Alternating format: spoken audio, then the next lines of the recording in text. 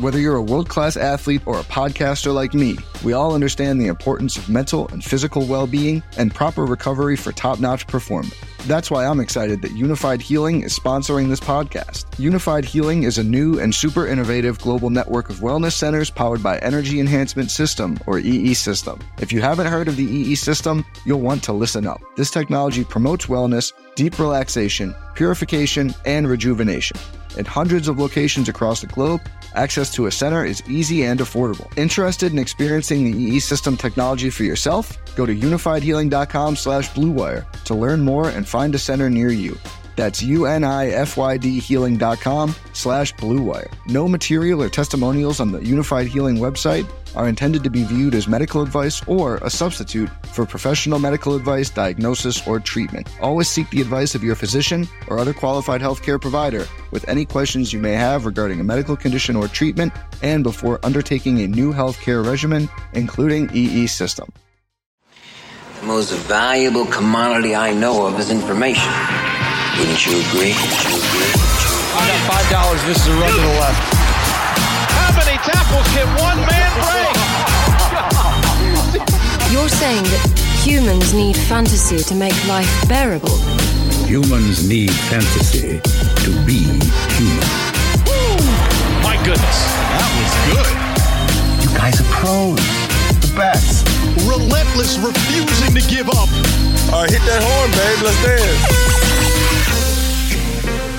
And welcome to the Fantasy Flex podcast presented by Prize Picks. I am your host, Chris Raybon.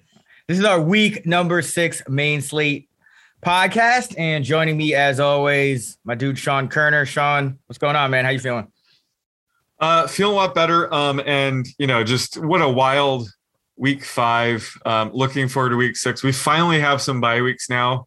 It's nice having just a couple less matchups, then we can, really dive into the matchups we have this week. But looking forward to week 6. How's it going with you? How's the Dodger game, by the way? You went to the Dodger game last night? Yeah, Dodger game was fun. It was my first Dodger game. Low scoring game. Pitchers duel, 1-0. Giants won that one. Crazy win though.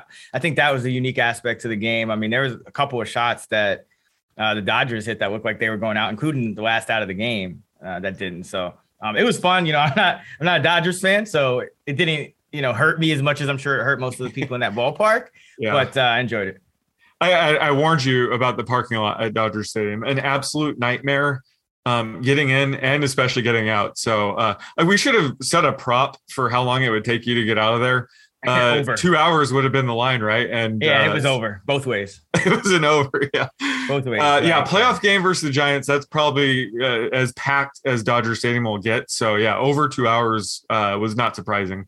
Yeah. So I lost about 8 hours of projection time. So if I don't know what the hell I'm talking about today, that's why. But we'll start with the Thursday night showdown slate. And we got the Philadelphia Eagles taking on the Tampa Bay Buccaneers. Tom Brady popping up on the injury report with a thumb issue.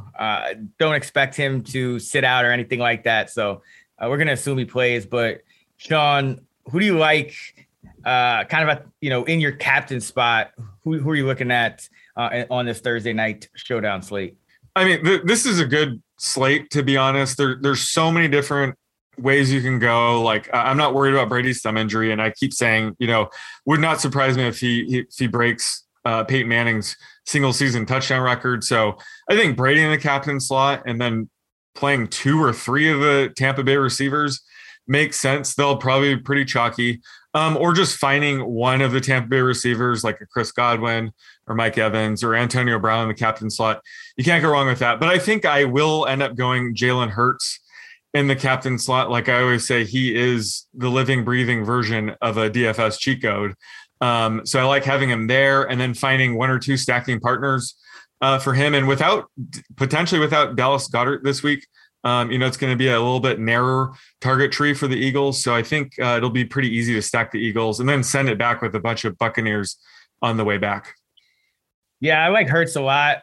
Tampa Bay's been blitzing a lot because they, the back end is kind of shaky, all these injuries. So they're kind of taking the route of, okay, let's just blitz. They did play a little more zone against the Miami Dolphins last year, and and held off. But overall, they've been the most blitz heavy team, 40% blitz. So Jalen Hurts normally kills the blitz. In his career, he's been really good. Started slow against the Panthers last week, but overall, this is a good matchup for Hurts in Tampa Bay. I mean, they're really struggling just because of all these injuries. It doesn't look like they're going to get, their key guys back on defense. They're getting Winfield back, I think, but the cornerback situation, I think they're still down their starters. And Levante David's out too. Yeah, so it's pretty just containing Hurts in the run game is going to be more difficult. Containing Hurts through the air is going to be difficult for the Bucs. And then if you blitz them, which they've been doing to other teams, he's really good against the blitz. So good matchup for the Eagles and Jalen Hurts in this spot. I like him in the captain spot. I like that call. Mike Evans would be the guy of the Tampa receivers that I would go for the most. Philadelphia, very zone-heavy team. They have that Jonathan Gannon defense, which is kind of an offshoot of the Brandon Staley. The quarters coverage, 2 deep safeties, uses the corners go deep, drop back deep as well. Mike Evans leads the Bucs with 22 targets, 16 receptions, and over 200 yards against zone coverage. So last week, if you read my matchups column about the main slate, I said, look for Antonio Brown to go off against the Dolphins because they're a big man coverage team. Mm-hmm. So this week, I think now it's going to be, and of course, Evans, and pretty much everyone had a good game. But, this week I think is an Evans week. It really sets up a lot better for Evans. I know a lot of people are going to jump on Brown now after the big game, and he can beat any type of coverage. But in these type of coverages that Philly runs, I think the most likely candidate for the monster game is Mike Evans. So love him. And then I think Leonard Fournette still deserves some love.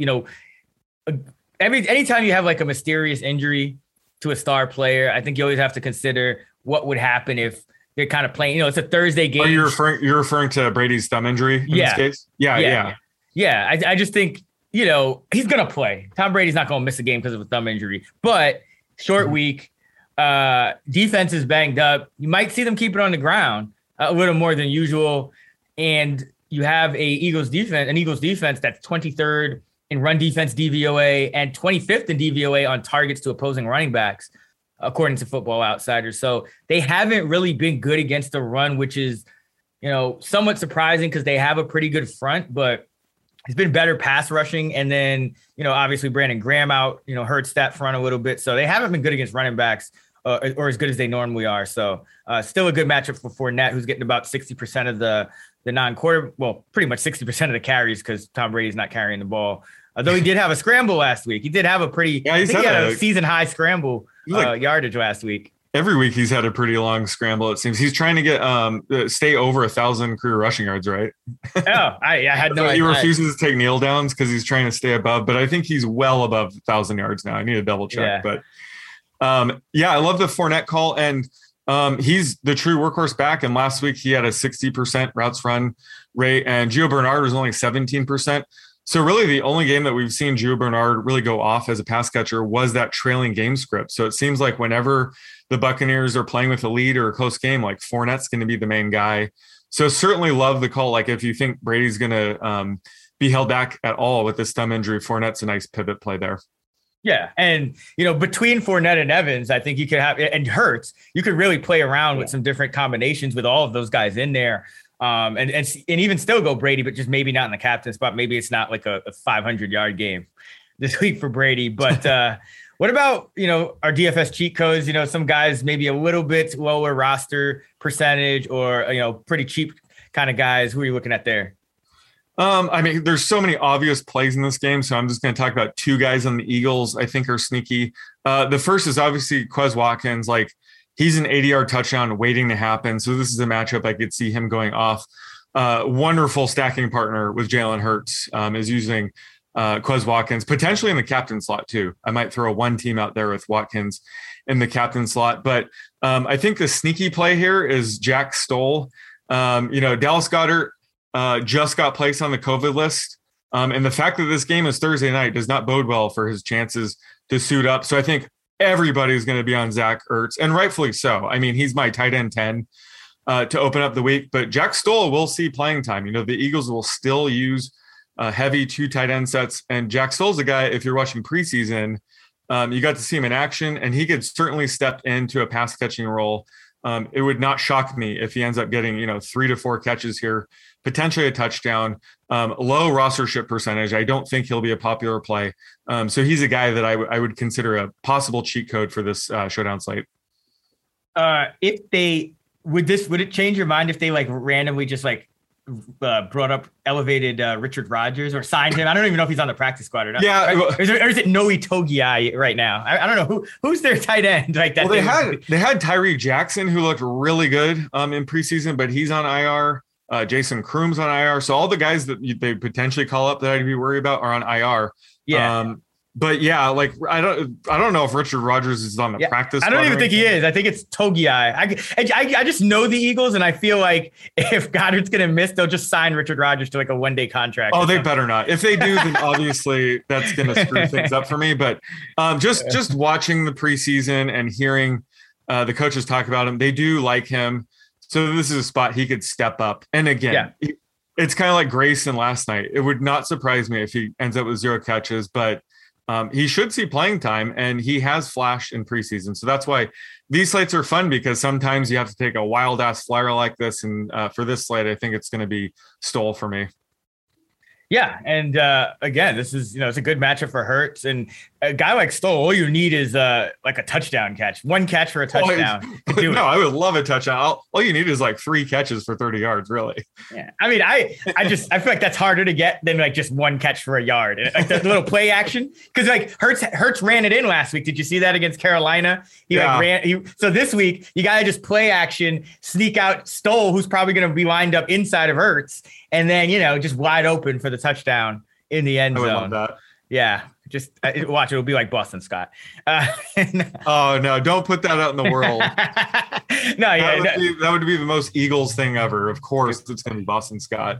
But no, I like the call. I doubt Goddard is going to play. And that's why I really like Zach Ertz. Even if Goddard plays, I like him. I think if he plays, his Ertz's rostership is obviously going to go down. But if he doesn't, he's a great value, because guess how many pass blocking snaps Ertz has this year? Since you're asking that way, I'm guessing it's low. Is it under 5? Yes. How much is it? Less than 3? Yes. Is it 0? That's not 0. It's 1. Oh, it's 1. Close enough. Yeah, he has a single pass blocking snap. It came in week 3 against the Kansas City Chiefs. He has 120. Let me see what that is. 3, 2, 1. He has 128 routes and 1 pass blocking snap this year. So if Ertz is in the game and he's going to play close to a full complement of snaps. Yeah, he'll block a little more than like once, but he may get like a route on like 80% of the dropbacks. Yeah. If he's that number 1 tight end. And the Eagles have played with at least 1 tight end on the field pretty much every snap. So this could just be a blow up spot for Ertz. This could be the Ertz of old. When in terms of the game, and you look at Tampa Bay, they're gonna have to help their cornerbacks. This is Devontae Smith. You still have Rager. Watkins, like you said, is a big touchdown waiting to happen. So it's not, you're gonna have to give up something, and I think it's gonna be the tight end. Bucks allowing the 6th most fantasy points, 2 tight ends. They're allowing the 9th most yards, and with 320 through 5 games, and the most catches, tied for the most catches, 36 catches. To tight ends through 5 weeks. So love Ertz. Same thing goes for Stoll there. And then another guy I want to talk about real quick is Tyler Johnson. And that's because Chris Godwin got nicked up in that Miami game. He was limited in practice with knee and ankle injuries. Now, again, I don't think Godwin's going to sit out. The fact that he was limited tells me he's going to play. But so Godwin ran around on only 73% of the dropbacks last week. Johnson was up at 56%. So it's a short week, knee and ankle with a wide receiver. There are a lot of different reasons that Godwin's snaps could be limited, whether there's just a plan to limit him because of the injuries, whether they start blowing him out and they take him out early, or whether, he just gets more nicked up in the game. There are a lot of different routes to him kind of being on a bit of a snap count this week. And you could see Johnson getting, upwards of half the routes per dropback. That's big for a guy priced that low. So I like Johnson. You know, he's a talented guy. We saw him flash a couple of times down the stretch last year. There were even times when he was kind of overtaking Scotty Miller, who now is out. So this could be a good game for Johnson this week against the Eagles. So Johnson and Ertz are mine. Yeah, I like that call as well. I think, like you said, a lot of his, so he ran around 56% of the time. That was obviously due to the blowout, but you know, Chris Godwin being banged up certainly played into it. But I think they played less 2 tight end sets, or they didn't run their tight ends out there as much without Gronk. So maybe that sticks this week and we can bank on Johnson to get over, 35% routes run. But yeah, I love Johnson, and he would be like a top 2 receiver on just, a handful of teams. It just shows how loaded the Buccaneers pass catchers are. But if he were to be traded to the Lions, he would immediately be their number 1 receiver. So he's very talented. So any spot like this where we can get some Tyler Johnson, I'm all for it. And I don't even know if the blowout really impacted Godwin, because Evans played 88% of the snaps and Evans' season average is 88%. So, you would think they would take, Evans out as well, but it was more, it might have just been Godwin got banged up. So we'll see. Well, I need to look. I'm trying to say, like, do they play more 4 wide receiver sets or something? I haven't looked at the breakdown. Yeah, so it was Evans 88%, Godwin 73%, Brown 67%, Johnson 56%. So yeah, they went their tight end. The 2 tight end sets definitely went down a bit from their normal averages, but I don't know if it was the blowout that necessarily impacted Godwin or if it was the injury, because Evans played his normal snaps. So yeah, it's probably a combo of both. And Scotty Miller's on IR, so Tyler Johnson's absorbing all of those snaps as well. So yeah, Johnson's stock is certainly going up. Yeah, and I mean, because Jaden Mickens did play a season high 13%, so he's not usually a guy that's going to factor in too much. So I think that was probably due to the blowout. But either way, Johnson, talented guy, like him. That was our Thursday night showdown breakdown. Let's get into the main slate, and we got the London game this week, so that's off the main slate, and that's the Jaguars and the Miami Dolphins. What a fun game that'll be. But let's get into quarterbacks. Sean, who do you got for your top 5 at quarterback this week? So my top 5 right now are Josh Allen, Lamar Jackson, Patrick Mahomes, Tom Brady, and Kyler Murray. And I would say it's like a 5-way tie for first. I mean, how stacked is the top 5 right now? It's insane. And that's not even including guys like Justin Herbert, Dak Prescott. Like the cream of the crop at quarterback is so insane right now. It makes it really tricky to like project who's the top 5. So is your top 5 different than that, or is it the same guys? It's the same top 4: Allen, Lamar, Mahomes, Brady. I actually have Hurts a tad bit ahead of Murray for that 5th spot. Both of those guys, you can't really go wrong. Cleveland was playing good defense, and then Justin Herbert was the quarterback 1 against them. So, Murray might end up overtaking him, but this Tampa Bay defense is just so banged up. And the way they're playing, kind of plays perfectly into what Hurts does, that, I think he'll have a great game too. So, it's super stacked this week. And it's crazy because the one guy maybe not playing as well as the others is Patrick Mahomes. So it's, it's kind of interesting to see if he'll rebound. I think he will. That Washington defense has been just a nightmare against the pass. So good. And just the Chiefs defense is such a nightmare right now. I think that's going to just elevate Mahomes' ceiling the rest of the way. They know they have to put up like 40 points now. So just how bad the Chiefs defense is playing means Mahomes' stock is going to go up, I think. All right. So the one guy that we didn't mention, we mentioned him, but he was the QB1 last week, Justin Herbert. He is the 4th highest priced quarterback on DraftKings, 7,300, going against a Baltimore defense on a short week that just gave up 400 yards to Carson Wentz. So where is Herbert in your rankings? And is he a guy that, even though he's not in that, top 5 for you, a guy that you'll be rostering in tournaments? Yeah. So he's my QB7 on the week. Again, nothing against Herbert. It's just everybody else is, projecting well this week. It's a little bit tougher matchup, but Herbert is matchup proof right now. And for DFS, this is certainly a game that we want to stack. I think it's going to be very popular stacking this game, but I'm at the point where you just kind of jam Herbert in. I mean, pairing him with Mike Williams has been money. I like Keenan Allen this week. So it's just so easy to stack Herbert and GPPs. So even though he's ranked 7 on this week, you can't go wrong with him. He still has a massive ceiling. And yeah, he was the QB1 last week. So, it's hard to project him higher than these guys because he doesn't provide much, rushing stats. A guy like Jalen Hurts or Kyler Murray, they at least have the rushing stats to boost their floor and ceiling. So that's the only knock against Herbert, but he certainly can produce in the air. So like I said, just these top 7 quarterbacks, you really can't go wrong with any of them right now. Yeah, and the good thing about the Chargers is they're letting Herbert drop back about 2/3 of the time. So even though he's not getting the rushing stats, he's passing. They're throwing more, and he's really good at throwing. So yeah, no shit. Yeah, he's he's my QB7 too.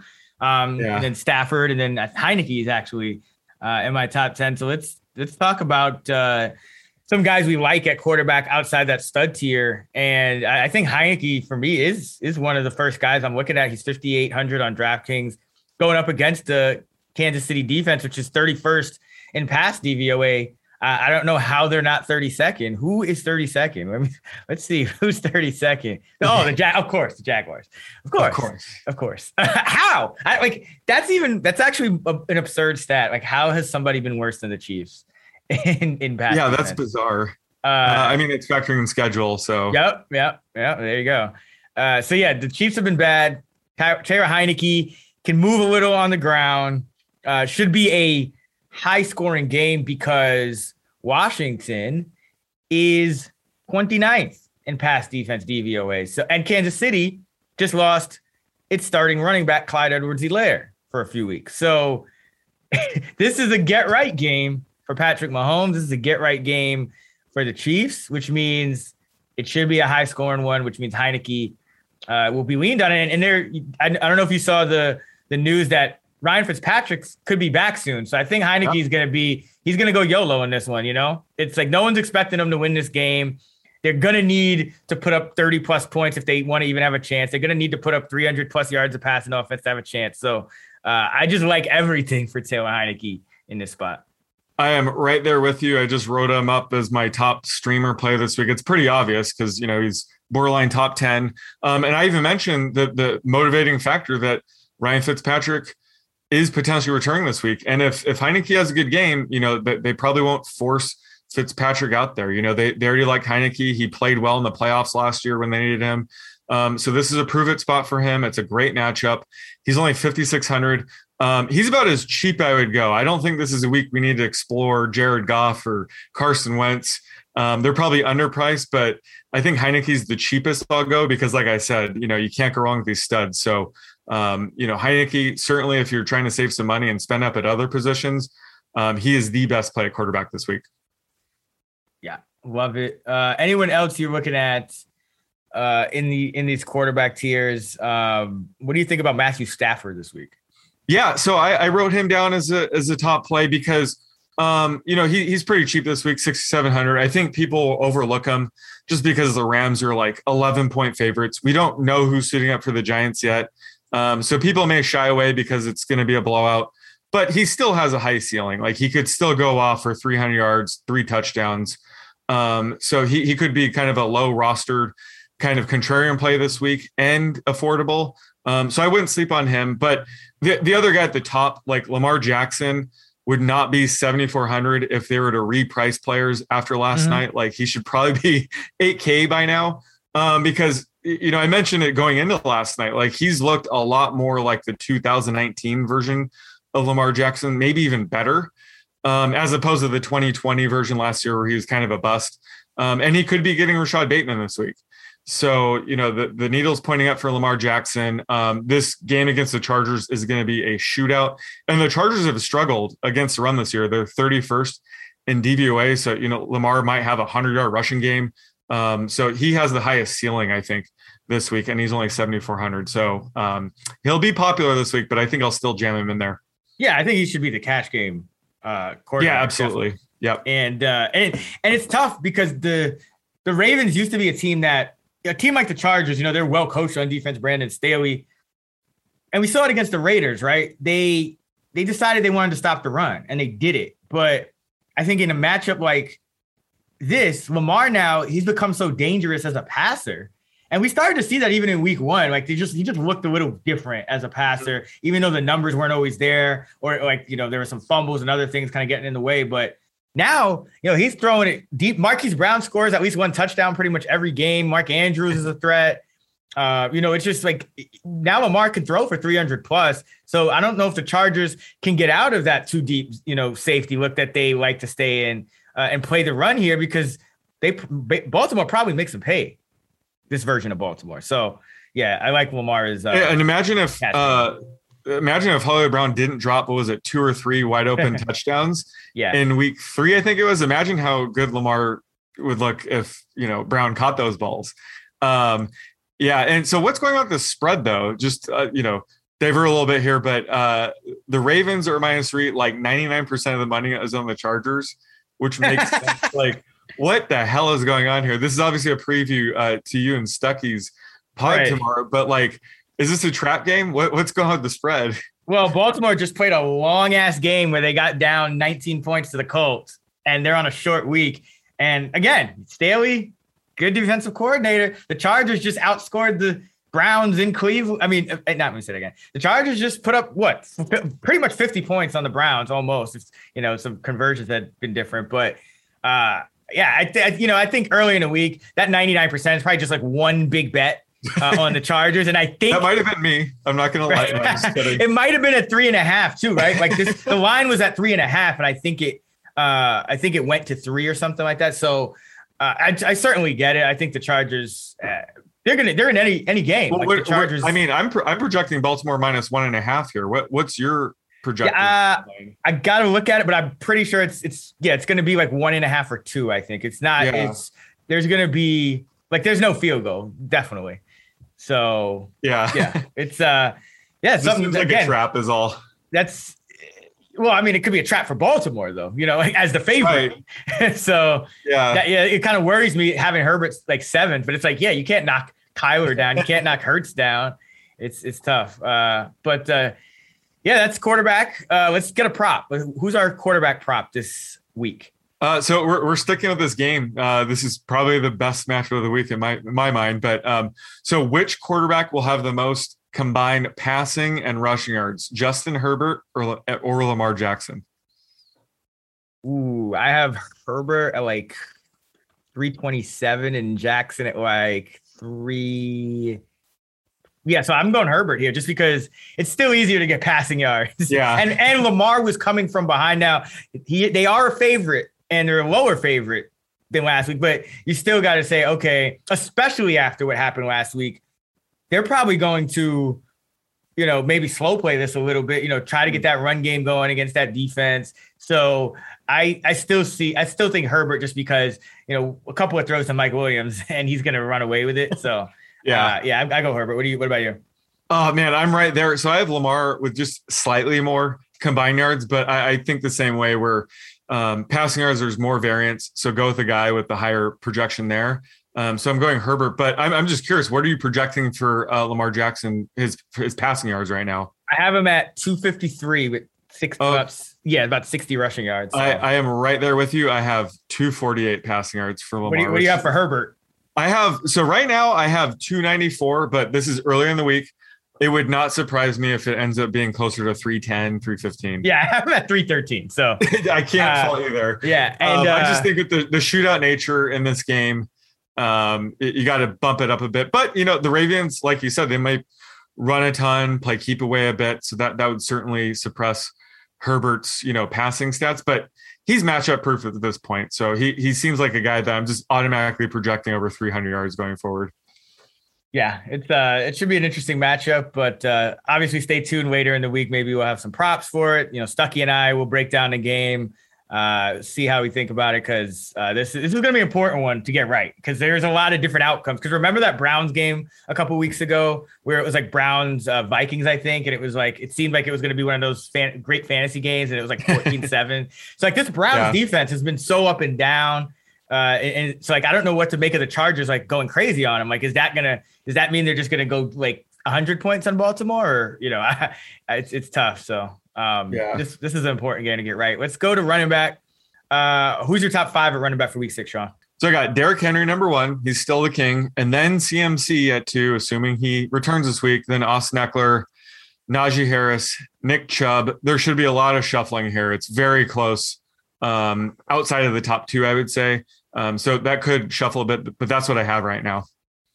Yeah, I have Henry, Eckler, McCaffrey 3rd. That's just because I'm not I kind of raise guys' workloads a little bit as the week progresses and they practice each day. I kind of, give them an extra 5%. So McCaffrey probably ends up number 2 if he's a go. But right now I have Eckler number 2, McCaffrey 3, Najee Harris 4, and then Zeke Elliott 5. And that's a guy he could move down because he's also, I think he popped up on the injury report. I know he got nicked up in that Giants game, although he looked like he came back in and was fine. But Elliott, I think is, he's a guy that if he's healthy, he seems right back there where, we're drafting him as like that RB5.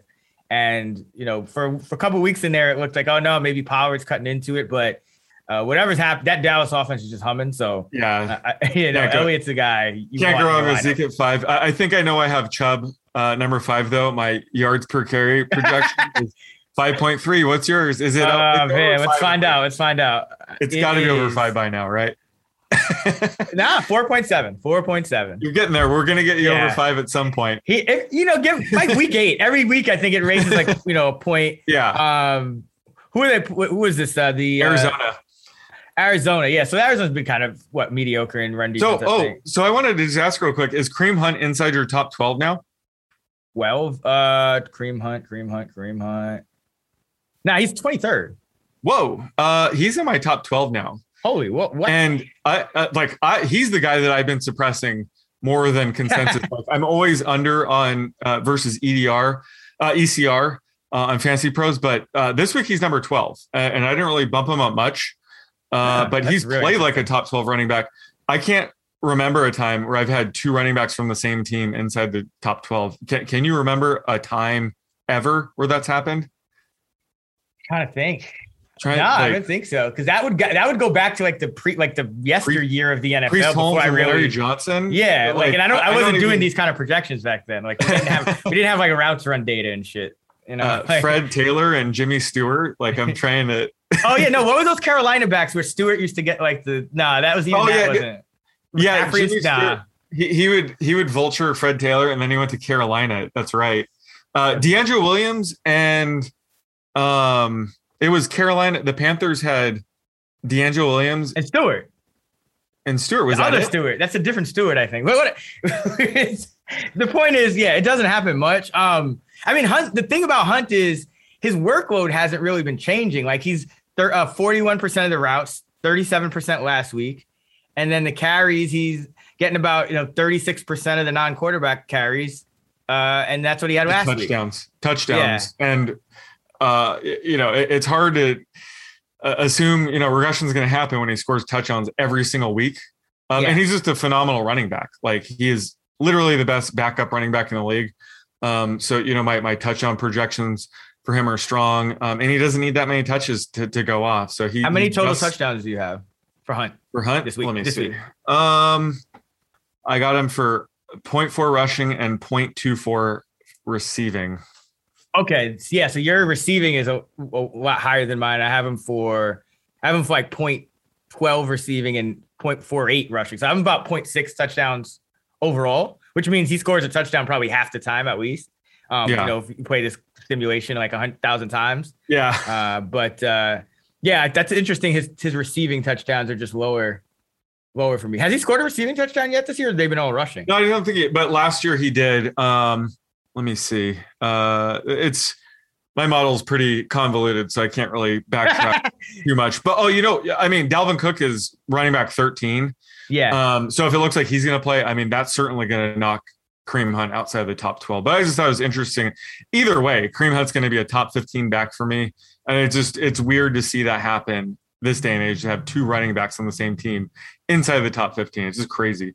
Yeah, no, yeah. I just have, I'm looking at why I have his receiving touchdowns lower. It's just because he's run a bunch of routes this year and he still hasn't, he's had 70 routes on a touchdown. So that's why. Yeah, fair enough. That's just knocking him down a little. It's kind of like Michael Pittman. Now he finally gets to move up because he's finally scored a touchdown. Yeah. But All right, Sean. So you mentioned your top five. A couple of guys not in that top five, and especially Dalvin Cook. He's the third highest priced running back on DraftKings, 7,700. You have to have Aaron Jones, a guy we didn't mention, at 7,300. They'll probably get lower rostership than McCaffrey, who's all the way down to 8,800, which seems like a steal if he plays, and then Eckler. He's been rising up the rank. So yeah, Sean, what are your thoughts on Dalvin Cook? He's a guy, third highest priced guy. Think his rostership will be low just because of the uncertainty if he plays. Carolina has been decent against backs for most of the year. And Aaron Jones, a guy we really haven't mentioned, going against Chicago. Any thoughts on those guys? Are you interested in them maybe if they have low rostership, or are you kind of fading? Probably fading Dalvin Cook this week. And by the way, thanks for jamming him in on our dual lineup last week. He didn't even play. I know, right? But it's like, obviously we would have pivoted to Alexander Mattison had we known.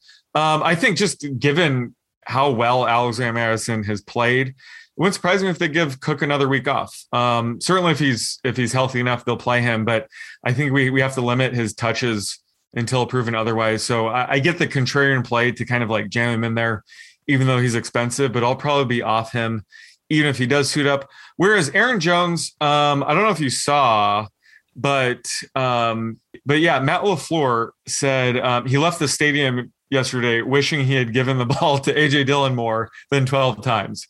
And AJ Dillon had 4 catches. He looks really good. Aaron Jones has been in a committee almost his entire career. So I think people might see a quote like that and back off of him, but he's still my RB6. Like, he's still going to get touches. He's still, one of the most dynamic runners in the league. So I think he could be a nice contrarian play this week. Certainly he's matchup proof. So I'll have to kind of gauge where the public is with him. And even if they saw these statements by LaFleur on Dillon, but he's a guy where whenever you can get him, low rostership, I think he's a good play just because he has that massive ceiling. Yeah, I mean, that is concerning for Jones. He's my RB7 right now, but I do like to adjust for things like that, when coaches say that. So I may bump him down a couple of ticks. I do think if he's going to be, because that quote might get him 5%. If he's under 5% projection or something like that, check our Fantasy Labs models. Yeah, I'm interested, but that is concerning. Especially against a Chicago front that is, fairly decent. Green Bay and Chicago tend to have these lower scoring battles. Chicago is number 11 in run defense DVOA, so they've been solid. So that's something to monitor. Be sure to check our rankings at actionnetwork.com later in the week to see where we end up on Jones, because that's another guy I think, it's going to be pretty important to get him right. Who are some other running backs that you like this week? Maybe some guys with low rostership or just guys who project as good values relative to the salary. In terms of just, projected to be a good value, that's Darrell Henderson at 6K. I already mentioned the Rams are 11-point favorites against the Giants this week, so they may lean on the run game a bit more. We saw Sony Michel, he had 11 carries last week, looked pretty good. But that was because Darrell Henderson had to take a quick break. He was dealing with like a shoulder injury or something. Once he was good to go, he came back in. So I think, we could bank on him to be a workhorse back this week. Not too worried about Sony Michel eating into his workload. So love Henderson at 6K. I'm also interested in both Lions running backs. I think people may be overlooking them this week. But so DeAndre Swift and Jamal Williams are sneaky plays this week. The Bengals have allowed the second most fantasy points to running backs, and that's because they've allowed some massive games through the air. Obviously, Najee Harris's 14 reception game was against the Bengals. That was kind of fluky. But last week we had Aaron Jones and AJ Dillon both caught 4 balls. And we've seen, Jared Goff lean on his running backs a ton this year. So it would not surprise me if both running backs hit value again this week. So they're kind of like a contrarian kind of play this week. And then last but not least, I think it's time to kind of buy low or just get Javonte Williams before he goes off. He's 5K this week. Certainly he's still in a 50-50 timeshare with Melvin Gordon. But, every metric is showing that he is just playing really well right now. He ranks 4th in PFF's elusive rating. His 0.35 avoided tackles per attempt is the highest rate of any running back with over 25 carries.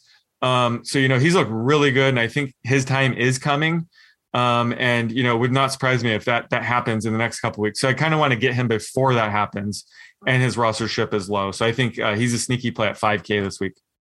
Yeah, it's been weird because Javonte Williams has looked so good, and they continue to go with that split in Denver, and I don't know quite what's going on there. So yeah, I like the idea of buying low on him. I think we can't forget about these rookies. We've kind of had the first wave of breakouts. Jamar Chase obviously leading the way in terms of those rookie breakouts. But I think you're going to see now Javonte Williams, guys like that haven't really truly broken out yet.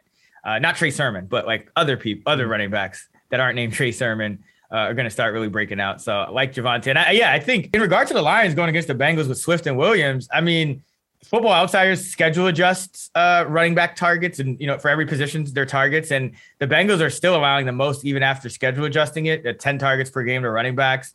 But you look at their defensive average depth to target, they're third in the league, and they're blitzing at the 10th lowest rate. So that means what's happening is they're sitting back in coverage, and teams have had to dump the ball off underneath against Cincinnati. So if you don't have a Devontae Adams, which the Lions clearly don't, you're not really going to be able. Teams haven't been able to go down the field against Cincinnati at will. So I think it's going to be a pretty good week for the Lions running back. I totally agree on that call.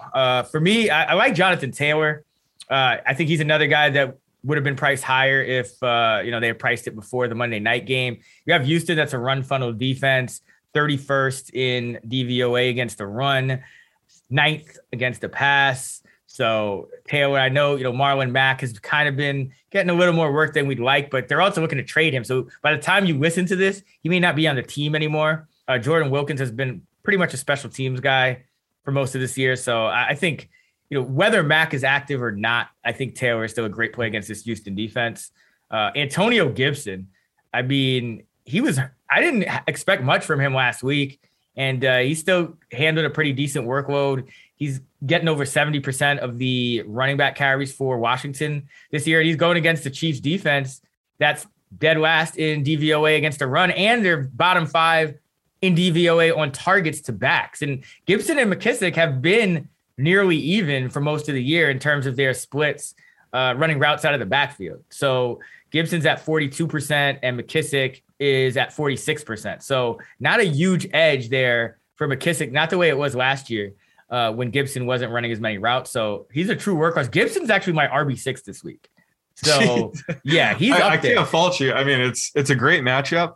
And I love those calls. I feel like I've been kind of saying to buy low on Jonathan Taylor and Antonio Gibson the past couple weeks. And then I backed off a little bit last week and paid dearly.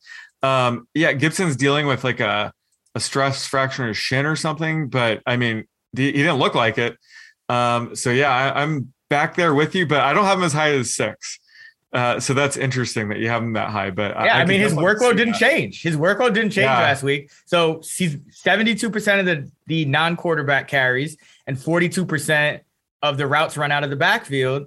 That's what I have him projected for this week. And he's RB6. And, after I adjust for Aaron Jones, who's my RB7, somebody else, Gibson is not really in danger of falling that far down because it's just more of a pain tolerance thing. So, I mean, maybe you could say his injury risk is a little higher, so maybe that knocks him down. But he's more locked in than Jones, I think, in that top 7 for me. So, we really like him this week, and I think the price is good. All right, Sean. So another guy that I'm kind of curious to hear your opinion on, because I think he might have a lower rostership this week, and that's Damian Williams. We'll talk about Darrell in a bit too, but Damian Williams going against a Green Bay defense that's bottom 4 in run defense DVOA, 24th in DVOA on targets to backs.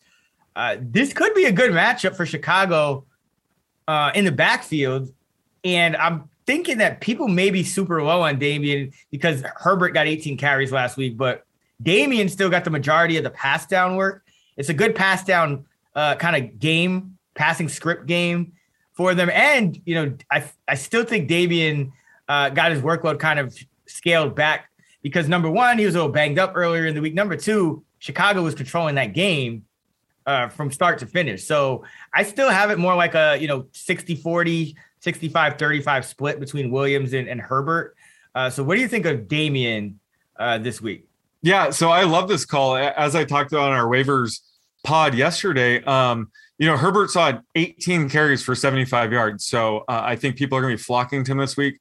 But that was because, the Bears were in control of that game. They won 20-9, but I watched most of the game. They were in control the majority of the game. So that was a great game script for Herbert. And, when the game was close, they were treating Damian Williams like a workhorse back. So I think going into a matchup against the Packers, I think certainly we can project Damian Williams as, mid-range RB2. So I do like it. And I think the market, like you said, will kind of overreact and kind of be off of Damian here and be on Herbert. So it is a good buy low opportunity. And like the next 4 games, actually, they play the Packers, Buccaneers, 49ers, and Steelers. So we're probably not going to see many positive game scripts. And that plays right into Damian Williams, his playing style. Yeah, I mean, and he could probably, a contrarian play against the Buccaneers because we saw what Gaskin did pretty much all through the air. So it's, that's something we have to kind of watch out for too, is that you kind of, you want to fade these guys. Maybe you just fade their rushing props against the Bucs, in the betting markets. But in DFS, we did see a guy, they can be had through the air. So yeah, Damian's another guy. I think check our projected rostership for him, but he could be an interesting play. And let's talk about Darrell Williams and Jerick McKinnon. So Darrell Williams played 37 of the non-Clyde Edwards-Helaire snaps, and McKinnon played 27. So it's about another one of those like 60-40 splits in favor of Darrell Williams. But it was almost even in terms of the passing down usage. Washington is number 9 in run defense DVOA. They're pretty bad against the pass. So is this a situation where they might cancel each other out, or how are you projecting Darrell Williams versus Jerick McKinnon? Yeah, so I think Darrell Williams is the lead back here. He's a low end RB2. I think he's going to dominate the rushing opportunities. Certainly the goal line opportunities. He's had 3 rush attempts inside the 5-yard line, converting 2 of them to touchdowns. They certainly trust him there. That's a valuable role on the Chiefs. But the other valuable role for a Chiefs back is being involved in the passing game. And unfortunately, it does look like they're going to split that work just based on how they handle it last week after Edwards-Helaire went out. So unfortunately, that does sort of cap Williams' upside. But, he was, splitting work with Edwards-Helaire last year, especially, heading in the Super Bowl. So maybe they do lean on him a bit more this week. So I still like Williams, but McKinnon's presence does bring down his ceiling. I'm not interested in McKinnon until we see, something out of him. But I think just McKinnon's presence lowers Williams' ceiling just a tad. But I still think he's a low on RB2 this week. And certainly a good play in DFS. I don't think he's priced up enough. I believe he's 4,900 this week. So he seems like a really good play based on price this week. Yeah, probably not a guy I trusted in cash games at this point, just because I don't quite know where Kansas City is in their offense. I think they're going to just air it out against Washington. It certainly kind of, makes sense for them to do that.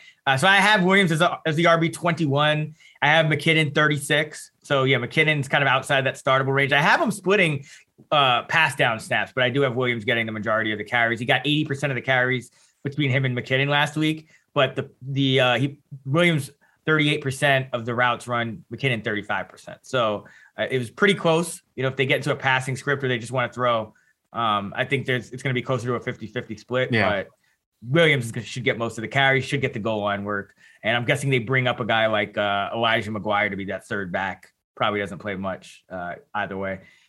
All right. A guy who I think is probably a little bit safer than Williams at this point, and that's Devontae Booker. And that's because he played 60 of 66 or 91% of the non-Saquon Barkley running back snaps for the Giants last week. Elijah Penny has been that backup halfback. He used to be a fullback. He only mixed in for a handful of snaps, and Gary Brightwell, the rookie, didn't really play at all. So Booker pretty much was in that Saquon Barkley workload. Now, I don't necessarily think he's going to be an 85% guy, but that is his ceiling, being an 85, 90% snap back. But either way, I think he's going to be somewhere in that, what you expect from a normal, RB1, which is about 2/3 of the carries, 2/3 of the snaps out of the backfield. So about 65, 70%. I think that's a conservative projection for Booker. And that makes him a little different from a guy like Williams, it could be closer to 50-50. Both Williams, really, there's a little more uncertainty there with both of those guys than there is with Booker. So against the Rams, a team that, what do? 2 safeties deep. Please run the ball on us. Throw it to your back. That's what the Rams want you to do. So I think Booker can have a good game, even though we don't usually like to play backs who are big underdogs. I think this is a decent spot for Booker. Yeah, I agree. And that was the most important takeaway last week there was 2, is Gary Brightwell did not see a single touch after Barkley went down. So clearly the Giants are viewing Booker as a workhorse back. He showed last year on the Raiders that he could step up and be a workhorse back. When Josh Jacobs went down, he stepped up. He was an RB2. So his Booker's 71% routes run rate last week was encouraging going into a matchup where they're 11-point underdogs. So I think we could bank on him potentially getting 4+ catches in a negative game script. So do like Booker this week as well. Yeah, they gave him a 2-year deal worth $5.5 million with $2 million guaranteed. So that's not chump change for like your backup running back. You know what I mean? Yeah. So I think they're gonna use him quite a bit here. I would expect Brightwell to get a handful of snaps this week. I don't know if he gets shut out. But isn't he more of a bruiser? Like he's not a pass catching back. He would be sort of the Khalil Herbert role if the Giants were to get a 10-point lead on the Rams. Very unlikely. I think that's when we would see Gary Brightwell, but in a negative game script, I don't think that's his skill set, right? Yeah, him and Cullen Gillespie, who's their fullback. Those guys are going to play special teams mostly. They're going to play special teams and short yardage. Yeah, if that, So yeah, Booker. And then I'd probably expect Eli Penny to be that RB2 over Brightwell. So, that's a guy like Devontae Booker. Let's get to the running back prop.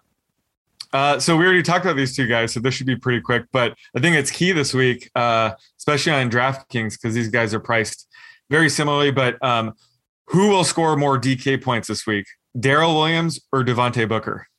I got Booker about 6 ranking spots ahead of him. So it's clearly Booker for me again. I just think you have to lock him into a much higher floor of snaps in both the run and the pass game than Williams, who, there's just a little more uncertainty there because he didn't blow McKinnon out of the water in terms of snaps. It was more like a 60-40 thing, whereas Booker played, over 90% of the non-Saquon snaps. So clearly Booker for me. What about you? Yeah, so I have him projected about the same. That's why I thought this is a good prop. But I think Booker has the higher floor just because I think we could bank on his receiving usage in a negative game script. But Williams might have the higher ceiling just because playing for the Chiefs, he has 2 touchdown upside. And certainly if they were to just use him as a workhorse back and just use Jerick McKinnon as a change of pace back, then Williams has, RB1 upside. So that's why I think Williams may have the higher ceiling, maybe better for tournaments. But Booker certainly has a higher floor. So that's why I would go with him here. Yeah, I think that's the perfect way to put it. Booker would be a guy, unless something changes and a bunch of value opens up, I could see myself playing Booker in cash games, whereas Williams, just because of snaps, I think he's the guy I want in tournaments, for that upside. I think his floor is a lot lower. So, yeah. All right, now it's time for a little segment here on the pod that we call Prize Picks Elite Entry, where Sean and I compare our projections to the lines in the Prize Picks app to build some entries. Every week on this show, we do running back. So we'll do 2 running back picks each. Sean, start us off. Who is your top running back Prize Pick Elite Entry play for week number 6? So my first play here is a Thursday Night Football prop. Love giving at least one of these out every week, but that's Miles Sanders to get less than 3.5 receptions this week against the Buccaneers. Certainly we don't like going over on the rushing props against Buccaneers, but I think this is a good spot to go against Sanders on his receiving prop. And I'm projecting this closer to 3.1 receptions this week. Last week he did see a spike in terms of routes run. He had a 68% routes run share, ended up catching 5 balls for 6 yards. So he wasn't that efficient, but that was a close game. And we've seen Miles Sanders heavily involved in close game scripts. But when it comes to trailing game scripts, which we should see Thursday night against the Buccaneers, that's when they like to use Kenneth Gainwell a bit more. So I think he could see more playing time at the expense of Miles Sanders. And at the end of the day, Jalen Hurts loves to pull it down and run. He doesn't like dumping it off to his running back. So Miles Sanders has only seen a 14.7 target rate on his routes run. So that's why I'm projecting this closer to 3. I think the under 3.5 has quite a bit of value here. Yeah, it was a pretty disappointing week for Gainwell overall. But long term, I still think he's the guy that's going to be cutting into Sanders' workload more and more. So I like that. And I like it so much that I am going under on Miles Sanders rushing. Under 30.5 at Prize Picks. Last week, Miami, Myles Gaskin, the starter, put up a monster fantasy day. He had 5 carries for 25 yards. Savon Ahmed had 2 carries for 5 yards. The week before that, Brandon Bolden, Damian Harris, and J.J. Taylor combined for 6 carries for -4 yards. So that's 13 carries for 26 yards over the last 2 weeks. The Tampa Bay defense over the last 2 weeks has allowed 13 yards per game from running backs. They've allowed 2 yards per carry to running backs. Miles Sanders averaging only 9.6 carries per game. So even if you give him 3 yards a carry, he falls short of this number. And it's not necessarily a given here against this defense, who have shut down pretty much everyone. But you also look at Sanders, and as you mentioned, the game script kind of dictates it. The matchup dictates it. He has had a game where he's had 2 carries. He's had a game where he's had 7 carries. Both of those games came in the last 3 weeks. So Miles Sanders has been under this number in 2 of the last 3 weeks, including even in a cake matchup against Kansas City. Why? Because they were in a trailing game script. So he's only been over that 3.5 reception number once in the past 3 weeks. He's only been over the 30.5 rushing once in the last 3 weeks. This is not the matchup for him to do either, I think. So love Miles Sanders under 30.5 rushing yards, but just Miles Sanders fade. Yeah, Miles Sanders fade. And I'm with you here. And remember this time last week I had Malcolm Brown under 27.5 rushing yards against the same defense, and he finished with zero rushing yards. Yeah, I like that so much. I like that so much that I used it on our live show. Convinced me when it was at 20.5. Yeah, and I still bet it, which is why I have utmost confidence betting Miles Sanders under 30.5 this week. I love it. I mean, Jalen Hurts may go over his rushing prop, but I would never go against him, but he should be able to air it out and they could move the ball through the air. And it's just going to be a negative game script.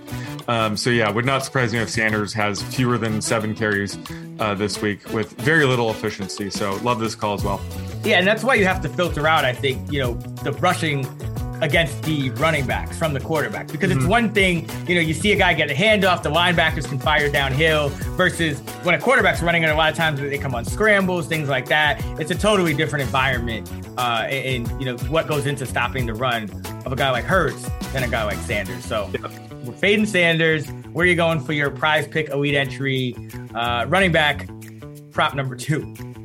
So I'm getting gutsy here, just like my Tyreek Hill under last week. I'm fading the best running back in football right now, and that is Derrick Henry to go under 105.5 rushing yards. I've been on his over the past couple weeks and hit, but like I mentioned, dating back to last season, he's averaging 95 rushing yards in losses and 143 rushing yards in wins. So this week, they're plus 5.5 against the Bills. So this is potentially a negative game script. Obviously they're going to lean on Henry a ton, but the Bills defense has been unreal this year. They rank first in passing DVOA and they rank first in rushing DVOA. So this is a tough matchup for Henry. I'm projecting him closer to about 97 yards here, but I think the play here is to go under 105.5 rushing yards. Yeah, I'm right on this line. So, I don't have him quite under. I don't blame you, but yeah. I don't think Derrick Henry and under, they just don't go in my vocabulary together. I consider myself the Derrick Henry whisperer. So dating back to last year, I'm 3-0 when fading him, and I think 5-0 taking us over. So just trust me on this one. It seems scary, but you got to trust the process here. All right. No, I don't hate it. I mean, if you're the Derrick Henry whisperer, then I can't go against you on that one. It is a tough matchup. The Bills have been so much better against the run this year. To close it out, I am going to go with Antonio Gibson over 60.5 rushing yards. Again, Gibson's playing a Chiefs defense that's ranked dead last in rushing DVOA. That is schedule adjusted. So, just in case you thought they faced maybe some great backs, they haven't. Gibson is that. And Gibson's getting over 70% of the backfield carries this year. So in this matchup, I think Gibson, obviously the Chiefs are going to put up some points here, but this hasn't stopped the Chiefs from giving up a ton of production to running backs. So I think Gibson goes over this number just on the account of how many snaps he's playing, even while hurt. He's still up there in snaps. Okay, so he's gone over this number in 3 out of 5 weeks. And last week, he still had 20 for 60 versus a really tough Saints defense that he averaged only 3 yards per carry against. So this Chiefs defense, ranked dead last in rushing DVOA. They're going to give up a lot more than that. So I think Gibson goes over for the 4th time in 6 weeks this week against the Chiefs, even though I do expect some production in the passing game from Heineke. I still think this is a Gibson spot. Over 60.5 rushing yards for Antonio Gibson. Yeah, I'm with you here. And like I said earlier, when we were talking about running backs, I made the mistake of fading Gibson. That's rare for me. I had him all the way down to RB24 last week. I was worried about his injury and the matchup against the Saints, and he crushed expectations. So I'm never doing that again. Like I always say, he's still learning how to be a running back. Heading into his rookie season last year, he was wide receiver converting to running back. So he's looked a lot better this year. He's only going to get better. So I'm a big fan of just investing in Gibson whenever possible right now. This matchup's way easier this week, and I'm projecting him at 65 rushing yards. So I like the over as well here. 20 carries twice all of last year, 20 carries already twice in 5 games this year. So Antonio Gibson over 60.5. That is going to wrap it up for our Prize Picks Elite Entry segment. To recap, Sean going Miles Sanders under 3.5 receptions against the Buccaneers, and Derrick Henry under 105.5 rushing yards against the Bills on Monday night. I'm going with Miles Sanders under 30.5 rushing yards against the Bucs on Thursday, and Antonio Gibson over 60.5 rushing yards against the Chiefs this Sunday. Remember, Prize Picks markets do move, so you want to hop on these lines quick before the number moves. If you haven't created a Prize Picks account yet, check out the link in our episode description, and they'll match your first deposit up to $100, or visit prizepicks.com and use the promo code ACTION10. That's ACTION10. Now back to the Fantasy Flex. All right, let's go to wide receivers. Sean, who are your top 5 at wideout for week 6? Let's see. So I got Devontae Adams, no surprise there. Then Tyreek Hill, Cooper Kupp, Stephon Diggs, and then Mike Williams. Welcome to the top 5. So I know you had DJ Moore there a few hours ago. I did some, it's early in the week. We're getting data. We're tweaking projections. It didn't take much, but Mike Williams has passed up DJ Moore slightly to move up into my top 5. Yeah, I got Adams number 1, Tyreek number 2, Kupp number 3. So we're the same there. I have Terry McLaurin number 4, and when we talk about a welcome to the top 5, Jamar Chase, wide receiver 5 in early projections. And listen, I mean, 95% of the routes run, 5 catches every game as a rookie. He's so good. Yeah. I mean, and they're playing the Lions. Name a cornerback on the Lions. Exactly. So, McLaurin going against the Chiefs. We talked about Heineke. That's why I kind of like him there. And Chase and like Diggs. I'm curious for Diggs, because I was high on Diggs last week. High on him usually every week, but I have noticed maybe it's because the Bills are blowing teams out, but his routes run per dropback hasn't exceeded 82% since week 2. Are you kind of do you still have him in that 90% range, or are you knocking him down a little bit? Well, it's a bit early in the week to be going into those projections, but yeah, I probably still have him at 90%. I'm not worried about Diggs. If anything, it just shows how good Dawson Knox has been. Yeah. He's really eating into the targets. But I think Diggs, he's due for a blow-up game. And certainly against the Titans, I could see that happening. But even a guy like Cole Beasley is due for a bounce back game. So it's just the Bills are a lot trickier to project this year than they were last year, just because of a guy like Dawson Knox, seeing a lot more targets. So at the end of the week, I think Diggs will still be in my top 5, but I can't say for certain. But I'm jealous of your top 5. Like having McLaurin and Jamar Chase just sounds more fun. Having a guy like same old thing, Stephon Diggs. But I love that you have the bold ranking of Jamar Chase in the top 5. I love it. Yeah, man. I think you got to go on the data, right? It's like when we had nothing to go off of, but the fact that he was dropping everything in camp, it was like, all right, I'm going to be low on him. But, seeing what I've seen out of him and just, how good he's been down the field, now if Joe Burrow for some reason is out, and I think he'll be fine because he came back in the game, but if he's out, I know he's listed as questionable. If he's out, that obviously changes the rank. And then because Diggs is my wide receiver 6. I think McLaurin stays 4 for me, just because, we talked ad nauseum about how much we like Heineke in this matchup. There's no Washington pass catchers, right? Especially because McKissick's not really getting that workload over Gibson. They're just going with like this motley crew of receivers. So, and McLaurin, I think he's played every snap in like a couple of the games. He's like 97% for the year. So, he's probably staying 4. Maybe Chase and Diggs flip-flop if Burrow is limited in any way. But man. I love it. And I could already see in my head, not 1, but 2 times where Terry McLaurin gets past Daniel Sorensen for a long touchdown. Like you can already visualize it. It's not that crazy to think that Terry McLaurin is going to have a massive game this week. And, Curtis Samuel's out. It seems like Logan Thomas is obviously out. So Heineke's just going to be forcing it to McLaurin. I don't think the Chiefs can stop him either. I'm trying to see. So, we'll do the lineup at the end, but I'm trying to figure out a way to get Tyreek Hill and Terry McLaurin into the same lineup. Like we can make it work. Yeah, you got to go Heineke, McLaurin, Tyreek. Like that's the nut right there. All right, so another guy who's in the top 5 of pricing that we haven't mentioned is DeAndre Hopkins. And we tend to discuss him on the show because his ranking has been a lot more volatile, I think, this year. His performance has been a little more volatile because Arizona is looking to kind of spread the ball around a bit more, and it's working. So, Hopkins, 6 catches, 87 yards, a highlight reel touchdown against San Francisco last week. Where are you on him now? I know you've been kind of low on him. He's still in the top 5 of pricing, which I still think is a little too high. I think I have him ranked, in that more of like a borderline wide receiver 1-2. But where are you on Hopkins and paying for him in DFS at this price tag? Same as last week. Like like you said, he's a fringe wide receiver 1-2.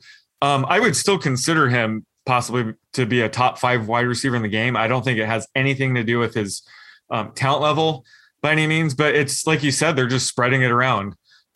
So unless one of these 4 receivers go down, like it's going to be hard to project these guys week to week. I think they're all going to be inconsistent. So that's why I'm not interested in spending up for Hopkins. You obviously called it last week. You said he's a good contrarian play in that hit. And I said Mike Williams is a good contrarian play spin. So we both kind of hit. But I'll give you the Mike Williams. Like I'm not taking anything away from your Mike Williams calls. Like this is just enjoy that because Mike Williams is having a season, man. Yeah, he's having a season. Yeah, no kidding. So I think I'd still rather spend up for him, but it's never going to surprise me when Hopkins has a good game. But still, he's just when it comes to my projection for him, he's still overpriced. So I think he's still a pass for me. So my thing with Hopkins is Cleveland, and this is where the numbers get tricky because, Football Outsiders has Cleveland is, giving up the most yards to wide receiver 1s. But if you look a little closer, they're 32nd in DVOA to the right side of the offensive right side of the field against the pass. And they're number 7 to the left. So it's more so that they've just happened to face, top wide receivers that have lined up, on the right side more. But Hopkins always lines up on the left. And they've been really good on the left side of the field. So I tend to go with the directional, because Cleveland plays a ton of zone coverage, right? So I tend to look at the directional rankings versus teams like that play more zone, which most teams do. But Cleveland is pretty high on that list. So This sets up as another AJ Green game. Like this is an AJ Green game. And I kind of talked about it last week. Christian Kirk has been a guy they don't really use much against zone coverage. San Francisco thought they would play a lot of zone. Kirk's snaps went down to 53% of routes run per dropback. He's been their least targeted guy versus zone out of, even Williams even had like twice as many targets against zone before going down. Cleveland's another zone heavy team. So I don't know if Kirk like gets knocked down, especially with Williams out, but I do think, Green had been the guy against zone coverage. And, that's kind of how they're using him this year. It's been working. Last year, I think, couldn't really beat man coverage as much, but when teams are playing zone, AJ Green's still a good receiver, still knows what to do.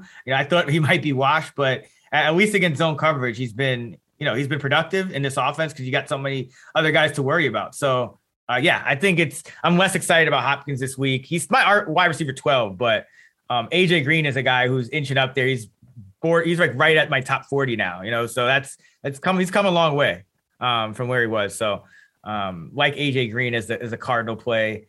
But who are some cheat codes you like here at wideout for week 6? So going up and down the list here, I think Keenan Allen and Robert Woods in that low 6K range seem like good value. They're always pretty high floor plays. I would consider them cash plays this week. And then I think T. Higgins at 5,300. I am high on Chase as well, but T. Higgins might be under the radar this week, especially against the Lions. So he returned last week from injury, had a pretty quiet game, going for 5 catches for 32 yards. But any given week, he is still capable of blowing up. So I think we could get him at low rostership at a pretty cheap price. So certainly love T. Higgins for tournaments. And then some of the two cheaper guys that I do like is Van Jefferson at 3,400. He's still playing a ton of snaps. He dropped a touchdown on was it Monday Night Football? He just missed a deep ball. So, the plays are there. He could go off at that price. So I like him as a cheap play. And then John Ross at 3,000. Like, we'll have to see what happens with all of the Giants receivers, but he may end up being the last man standing, and then he'll probably be a free square at 3K. So he's another cheap guy I like potentially this week. Yeah, the Giants are just a nightmare to project right now. Even Tony is banged up. Yeah. What are your thoughts on Tony? While we're on the subject, because he's not ruled out, but he's popping up on the injury report now. So he's now he's just in that. Is he just kind of if he's healthy, where are you on Tony? I guess. Yeah, if he plays, he's a top 30 receiver this week for me. Okay. Assuming one or two of these guys are out. But even once everybody's healthy and Tony's healthy, of course, I think they have to get him involved. He looked amazing this weekend. He and Rondale Moore. Every time I see he or Rondale Moore get targeted, I'm just amazed. So I love Tony going forward. I think this week, I'm hoping he suits up and, he can see 10 plus targets. I think he deserves that. And he did all this in just 59% of routes run last week. So the sky's the limit with Tony. I love him. Hopefully he'll be able to play, but he'll be inside my top 30 if he suits up.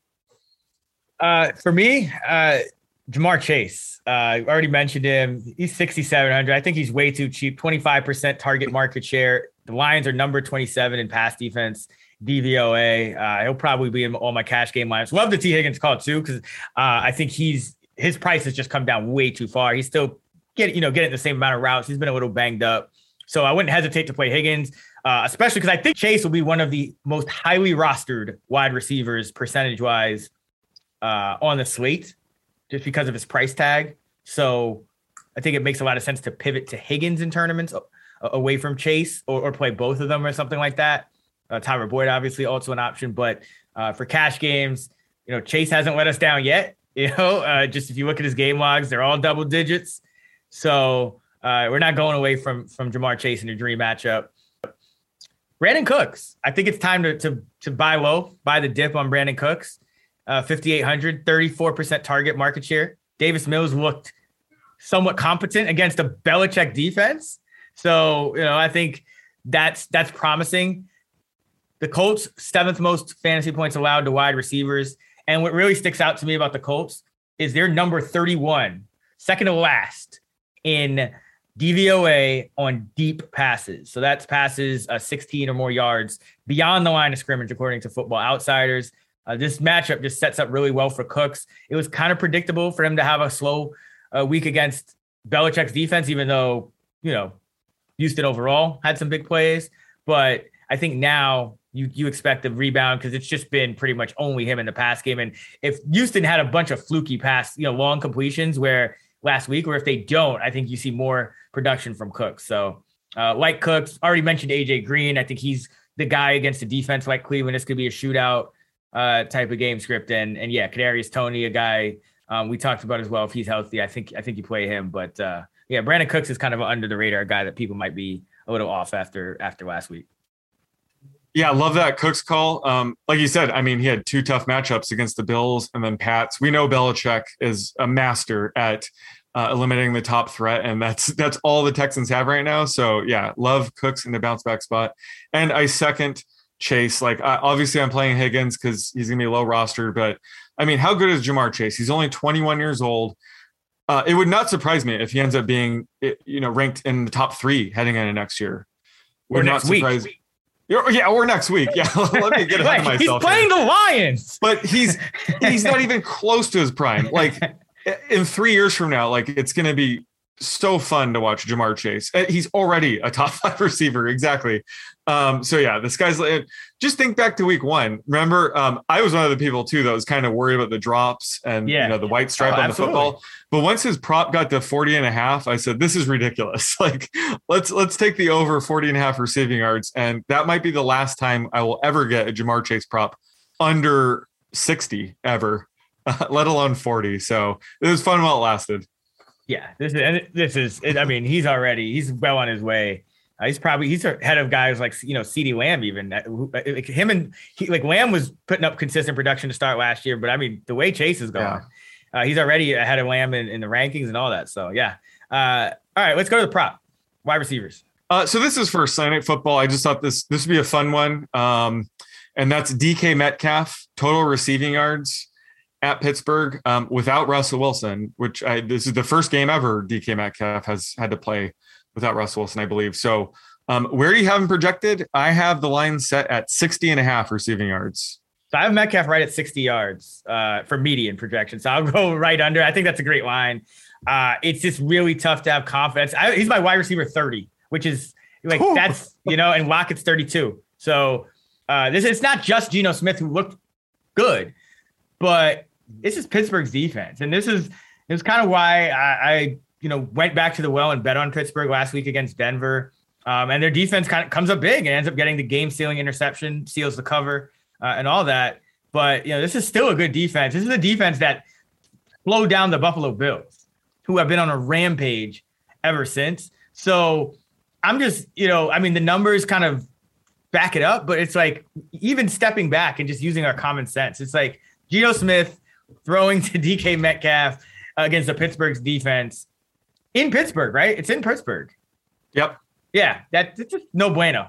It's just no bueno for Metcalf. So, 60 yards is still that's still good for a receiver. But if I'm in a league that, for example, only starts 2 wide receivers, I don't know what league still does that, but he's probably a guy I'm benching at this week. He's a flex option at best. I think I don't wide receiver 3 if you need it, but I'd be looking for other options and just trying to doing a wait and see week. Obviously in showdown slates, the Sunday night, we'll talk about that on Friday's show, but that's where I think you invest in him. Not confident at all. Otherwise, I just think it's a tough matchup. Is Tyler Lockett outside your top 36? Where do you have him? 32. So 30 and 32. 32 for Lockett, 30 for Metcalf. I have Lockett. Do you think they're both equally impacted, or do you think one is going to be more impacted by Wilson being out? I have to. Hold on. I just think DK is the kind of guy that Geno can just throw it up to, and he'll figure it out. Whereas Lockett probably needs a guy like Wilson a bit more. So I'm downgrading Lockett quite a bit this week compared to Metcalf. Well, the thing is, Pittsburgh kind of sits back. They don't really blitz a ton. They'll play coverage. So I just worry that they can take out both of those guys, to be honest. I think Metcalf. And the thing is, it makes some sense, but it's all like Metcalf is also kind of the defense's priority every week. I think, maybe Lockett shifted that a little bit, but it's tough for me to separate them. I'm not going to kind of go in and do too much manually and kind of adjust one more than the other. They just both go down because Gino's passing numbers are nowhere near Russ's. So wide receiver 3s for both those guys for me. Let's go to tight end. Who is your top 5 for tight end in week 6? So I have Travis Kelce, Darren Waller, Mark Andrews, and then it gets kind of dicey. Right now I have TJ Hawkinson and Noah Fant, but it would not surprise me if that gets shuffled up quite a bit. It's pretty tight in that range. So where do you have your top 5 right now? Yeah, exactly the same. Kelce, Waller, Andrews, Hawkinson, Fant. A guy who's right on the cusp, 2 guys right on the cusp, Mike Gesicki, Dawson Knox. Dawson Knox ran a route on 90% of the dropbacks last week. I don't have them projected quite that high because they actually had even more, big, heavy personnel than they usually do. Something we kind of alluded to, it's talking about Stephon Diggs, but Knox could be a guy that ends up being that 5th guy for me. I think this is a great matchup for Fant against a Vegas defense that, for obvious reasons, the whole team's probably a bit distracted right now in a bit of a shambles, but Vegas has been 25th in DVOA against the tight end position. Still no Jerry Jeudy, still no KJ Hamler for the Broncos. So Noah Fant, I think we see him have a big game. His routes run per dropback have been near the top of the league at his position as well. So I don't think you can go wrong with him. Gesicki against the Jaguars. The one team worse than the Chiefs in pass defense. I think that's always promising. So, and Jacoby Brissett has been targeting Gesicki more than Tua did. So that's something to watch too. If Tua's back and he's starting, then it's probably going to stay Fant, but maybe Gesicki has a chance to jump into that top 5 if Brissett gets another start. That's a great point with the change of quarterback. I hadn't factored that in yet, but did you mention Schultz? Is he just outside is he your tight end 8 right now? Let's see. What is Schultz? I think he's 9. He's my tight end 6. That's how far I've come on Dalton Schultz in the past few weeks. Oh no, he's actually down to my tight end. He's my tight end 9. So he's not, he's inside the top 10, I think, for the second straight week.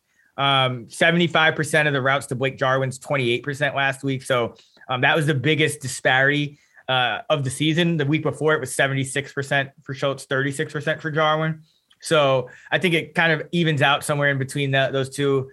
Schultz should be on the field running around about 3/4 of the time, which is another really good number for tight end. So I have him inside. He's inside the top 10. Maybe he jumps up another spot or 2, but definitely a guy that you're confident starting until further notice, pretty much. Yeah, and he's seeing a target on 25% of those routes run, and CeeDee Lamb's at 22%, Cooper's at 20.5. So Schultz is essentially Dak Prescott's number 1 target right now. So he is all the way up to tight end 6 for me this week.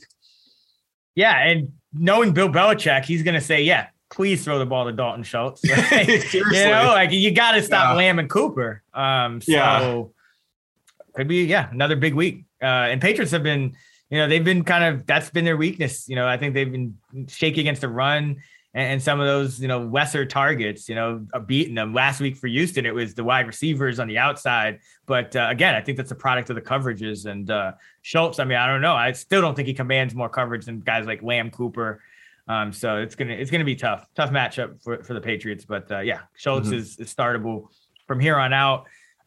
Who are some other guys, some cheat codes at tight end that you like for this week?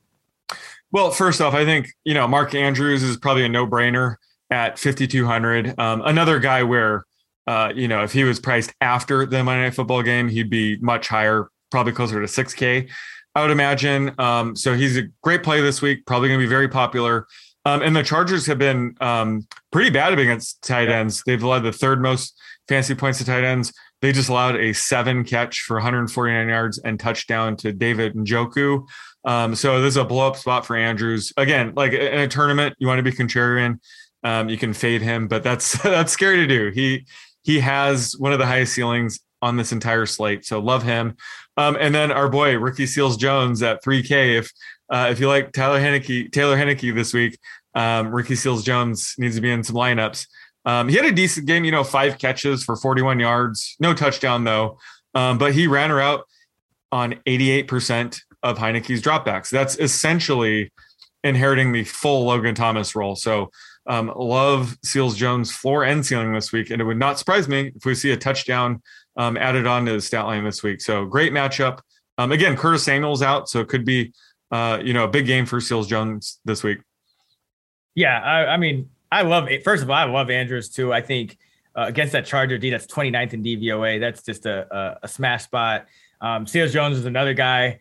Fant, I love him. That's why he's in the top 5. I think he's at a good price. And one more guy I'll mention that we haven't really talked about. This is more of a dart throw. I wouldn't be surprised if he gets like 1 catch or no catches. But CJ Uzomah is going against a Lions defense that ranks dead last in DVOA against tight ends. And Uzomah is running a route on 77% of dropbacks, which again is one of the top marks for tight ends in the league. Once you get, anywhere above 70%.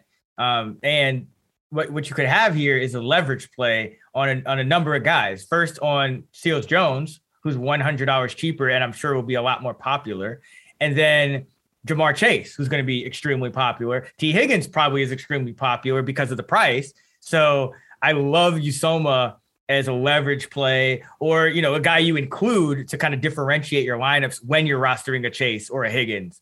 So Uzomah would be that kind of off the radar guy that I'd get in some lineups this. I love the Uzomah call. I'm looking at one of the GPVs last week, and he was rostered on 4% of teams. And that was after that just monster 2 touchdown game. So I think people are going to be sleeping on him. But like you said, the underlying usage is there. Any tight end running a route close to 80% of the time piques my interest. So he'll have, some duds, but he's certainly capable of a blowout game this week against the Lions. So love that call as well. He's my tight end 13 this week, and his targets per route run is very low. It's like 11%, but it's the perfect variance because you have a guy with a lot of routes that usually doesn't see a lot of targets. The routes are going to stay. That's not going to move. So if anything moves, the targets are going to regress a little closer to the mean, which means up. So wouldn't be surprised if he bagels don't go all in on him. But if you have him like 20% and the field has him like 3%, and he gets a touchdown, you're in good shape. All right, who's our tight end prop? So it's our tight end 4, and that's TJ Hawkinson. Prize Picks has a prop up right now for his receiving yards, and it's 52.5. I'll let you go first. Are you over under that? And what's going on with TJ Hawkinson right now? I'm under that. I am at 50 yards even. I think what's going on with TJ Hawkinson is the fact that, we saw to start the season a couple of big games, and defenses are, more and more treating him like the number 1 wide receiver because he's still running a route on 86% of Jared Goff dropbacks. So this is not a situation where, he's blocking or he's doing, he's doing things that sometimes cut into tight ends productions. I think this is just a matter of over the last few weeks, Baltimore, they got ravaged by tight ends in the first couple weeks of the season. That was their whole game plan, which you just need to slow down TJ Hawkinson. Then you played the Bears. He got 8 targets against the Bears, but the Bears, they've continued to be a pretty good defense. So he only caught 4 balls, didn't break a big play, ended with 42 yards. Last week, he did come into the Minnesota game a little bit banged up. So maybe that contributed to it. But Mike Zimmer, also a pretty sharp defensive mind.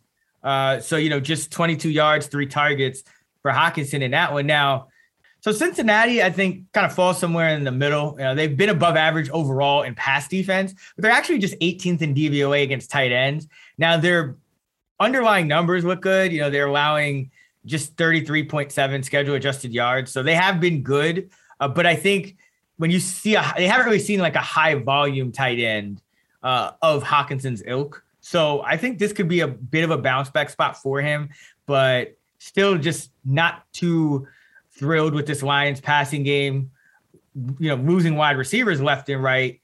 Not a spot I'm thrilled with here. His tight end 4 ranking speaks to the fact that it's still kind of a little bit messy, as you go down the list. But I haven't met 50 yards even, so I'm a few yards under. What about you? Yeah, I'm even lower. I'm at 42.5. For his median. I'm projecting about 46 yards. That's his average, but his median is going to be closer to 42.5. And even with that projection, that low projection, I might add, he's still my tight end 4. And you hit the nail on the head. It just, once you get outside of the Kelce's, the Wallers, and now the Mark Andrews of the world, it's pretty close, and it doesn't take much to get in the top 5 at tight end right now. So I think he's going to bounce back. Like you said, defenses have been double teaming him at times, I think. Amon-Ra St. Brown has stepped up. But, he's too good, and he's going to bounce back. And when you look at the tight ends the Bengals have faced, they haven't faced anybody nearly as close to TJ Hawkinson's skill set. So I think he'll have a good game here, but, I'm still going with the under 52.5 prop here. Yeah, it's a little messy at tight end. Anytime you're talking about Dalton Schultz and CJ Usoma and Ricky Seals-Jones in 2021. I don't know. Dalton Schultz is pretty good. Yeah, yeah. We're not to adapt to him being a good tight end is what's going to have to happen.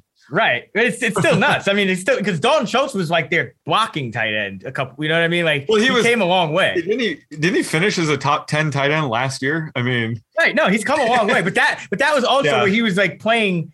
He was like the guy, like they weren't really using like a Jarwin, and Jarwin snaps have gone down. And so no, shouts to Schultz again. Like, I'm happy for him. Like, he's got to get paid after this. Right. Like, he's got to be getting himself a contract that I don't even know if he thought he'd get.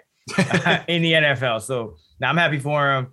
All right, let's close the week 6 show by building a main slate lineup for week 6 on DraftKings.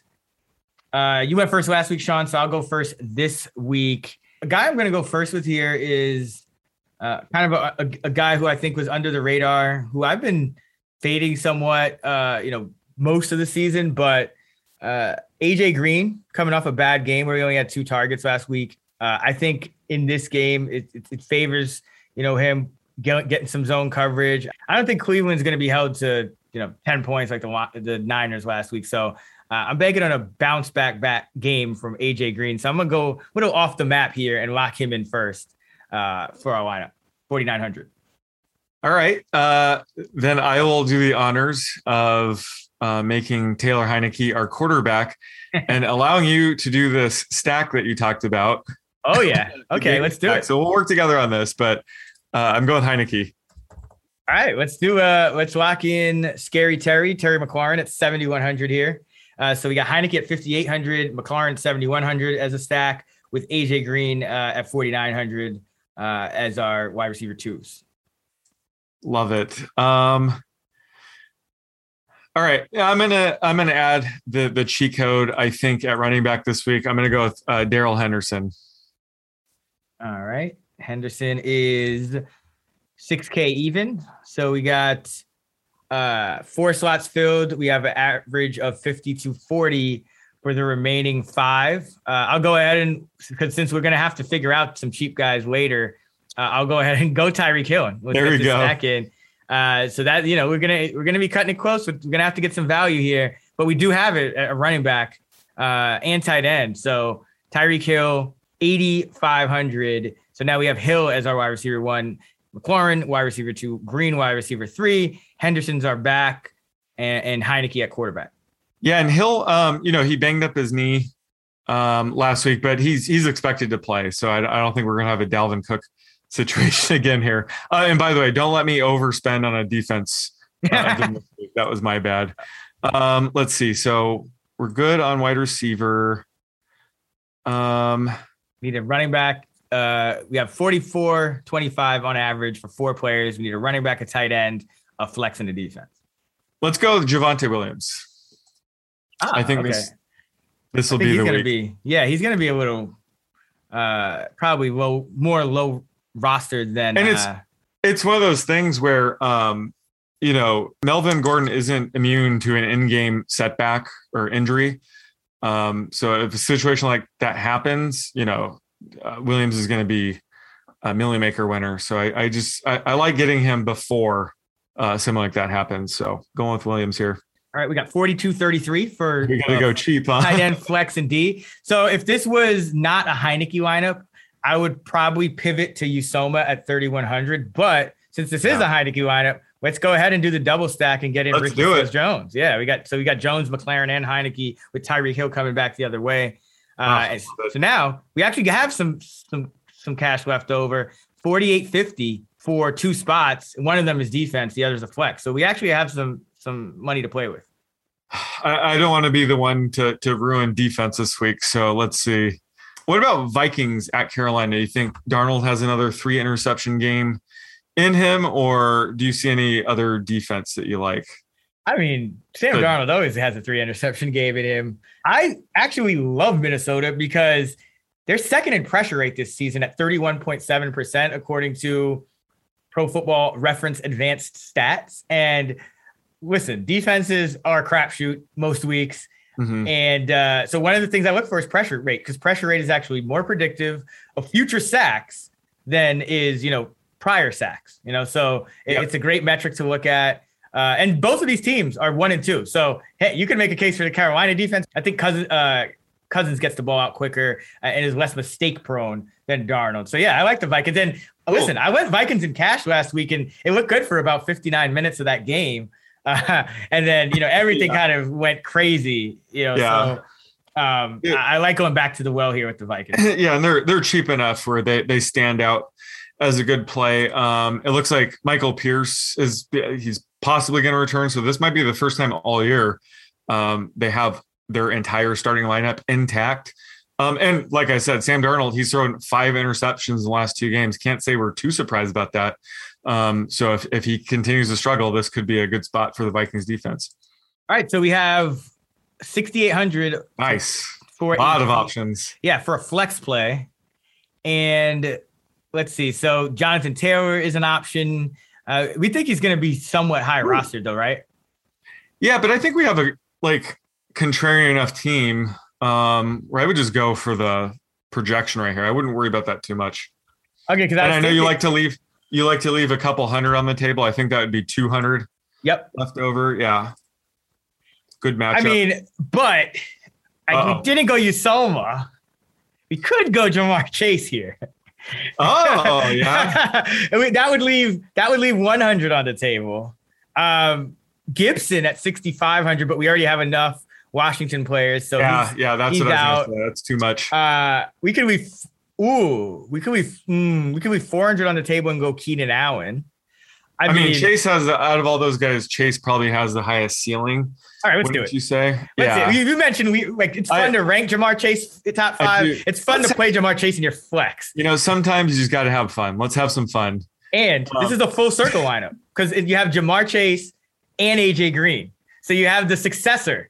Wow! I love it. You have to.